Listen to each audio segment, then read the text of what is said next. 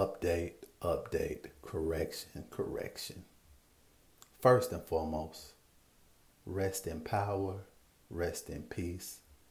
Rayshard Brooks. Moment of silence.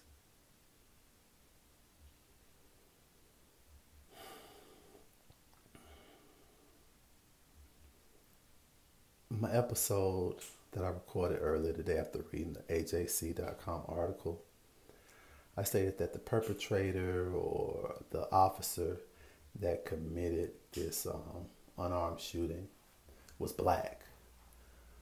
Well, at the time of the article, it didn't say whether the officer was white, black, Asian, Hispanic, blue, yellow, red, or green.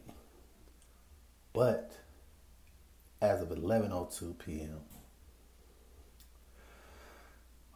and maybe even sooner, but both of the officers were white.